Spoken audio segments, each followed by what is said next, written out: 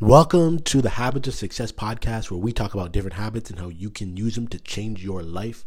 My name is Ian Warner, and I'm your host. And today, we're going to be talking about how you're never going to get permission, and really, you don't need permission anymore to do the things that you want to do.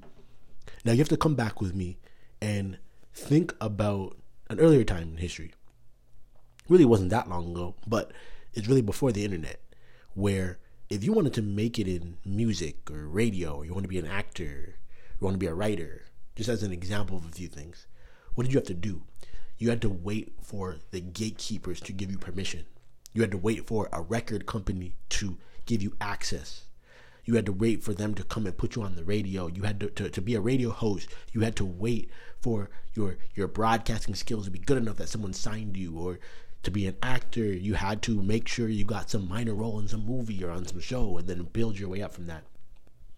And with writing, it was the same. If you wanted anyone to read anything you said, you had to be writing for a newspaper or get signed by some book company, get that book deal that you always wanted. Those were the only ways, and you couldn't get the opportunity to do any of that stuff unless someone let you in. But now, because of the internet, you have things like SoundCloud. With radio, you have podcasts. With acting, you have YouTube and just people making their own skits in their own channels. And with writing, you have, Kindle Direct Publishing and other things that you can just create a book whenever you want to and print it on demand. So you don't even have to have inventory for the book. The risks are completely different now. And it's so important that we remember this change, because it has everything to do with permission. There are still some people who wake up every day and they're waiting for permission. They're waiting for someone to let them in. They're waiting for someone to say, it's okay for you to do these things and we're going to give you access. But what people don't understand is that you give yourself access now. You knock on the door and open it yourself. You don't even wait for someone to come and answer it. You just knock and you say, I'm coming in. And it's scary for some people, because when you think about that, it comes with the fact that someone out there is going to like you, right? Like when I make this podcast, not everybody's going to like the podcast. Not everybody's going to care what I have to write on thehabitstacker.com. Not everybody is going to care about habits, right? But you find your tribe of people, and once you find your tribe, you roll and you keep making stuff for that tribe of people. But someone's going to like you out there. You just have to be willing to be consistent enough to find that tribe of people. But the idea that somebody is just going to let you in, it doesn't work that way. Like now, they're literally giving book deals to people who have audiences already. Like if you don't have your email list, or you don't have, your blog that's read by millions, or if you don't have your YouTube channel, you're not getting you have to have these things. And then a lot of times they put you on. Like you look at the Joe Rogan Experience, right? Like he'd been doing this thing for how long? And now Spotify signed him, gave him a deal or whatever. But it's like, it wasn't Spotify who chose him. He would have been doing it without them regardless. He had taken on himself to get this going. And as a result of that, Spotify had sought him out to help extend their platform. So again, you have to choose you and understand that not everyone's going to like what you do. You have to keep grinding on it until you find your tribe of people. And what happens is, over time, if you stick with it, you get good. And you keep getting better. And you keep getting better. And then you keep getting better. And you keep building. Your skills keep increasing.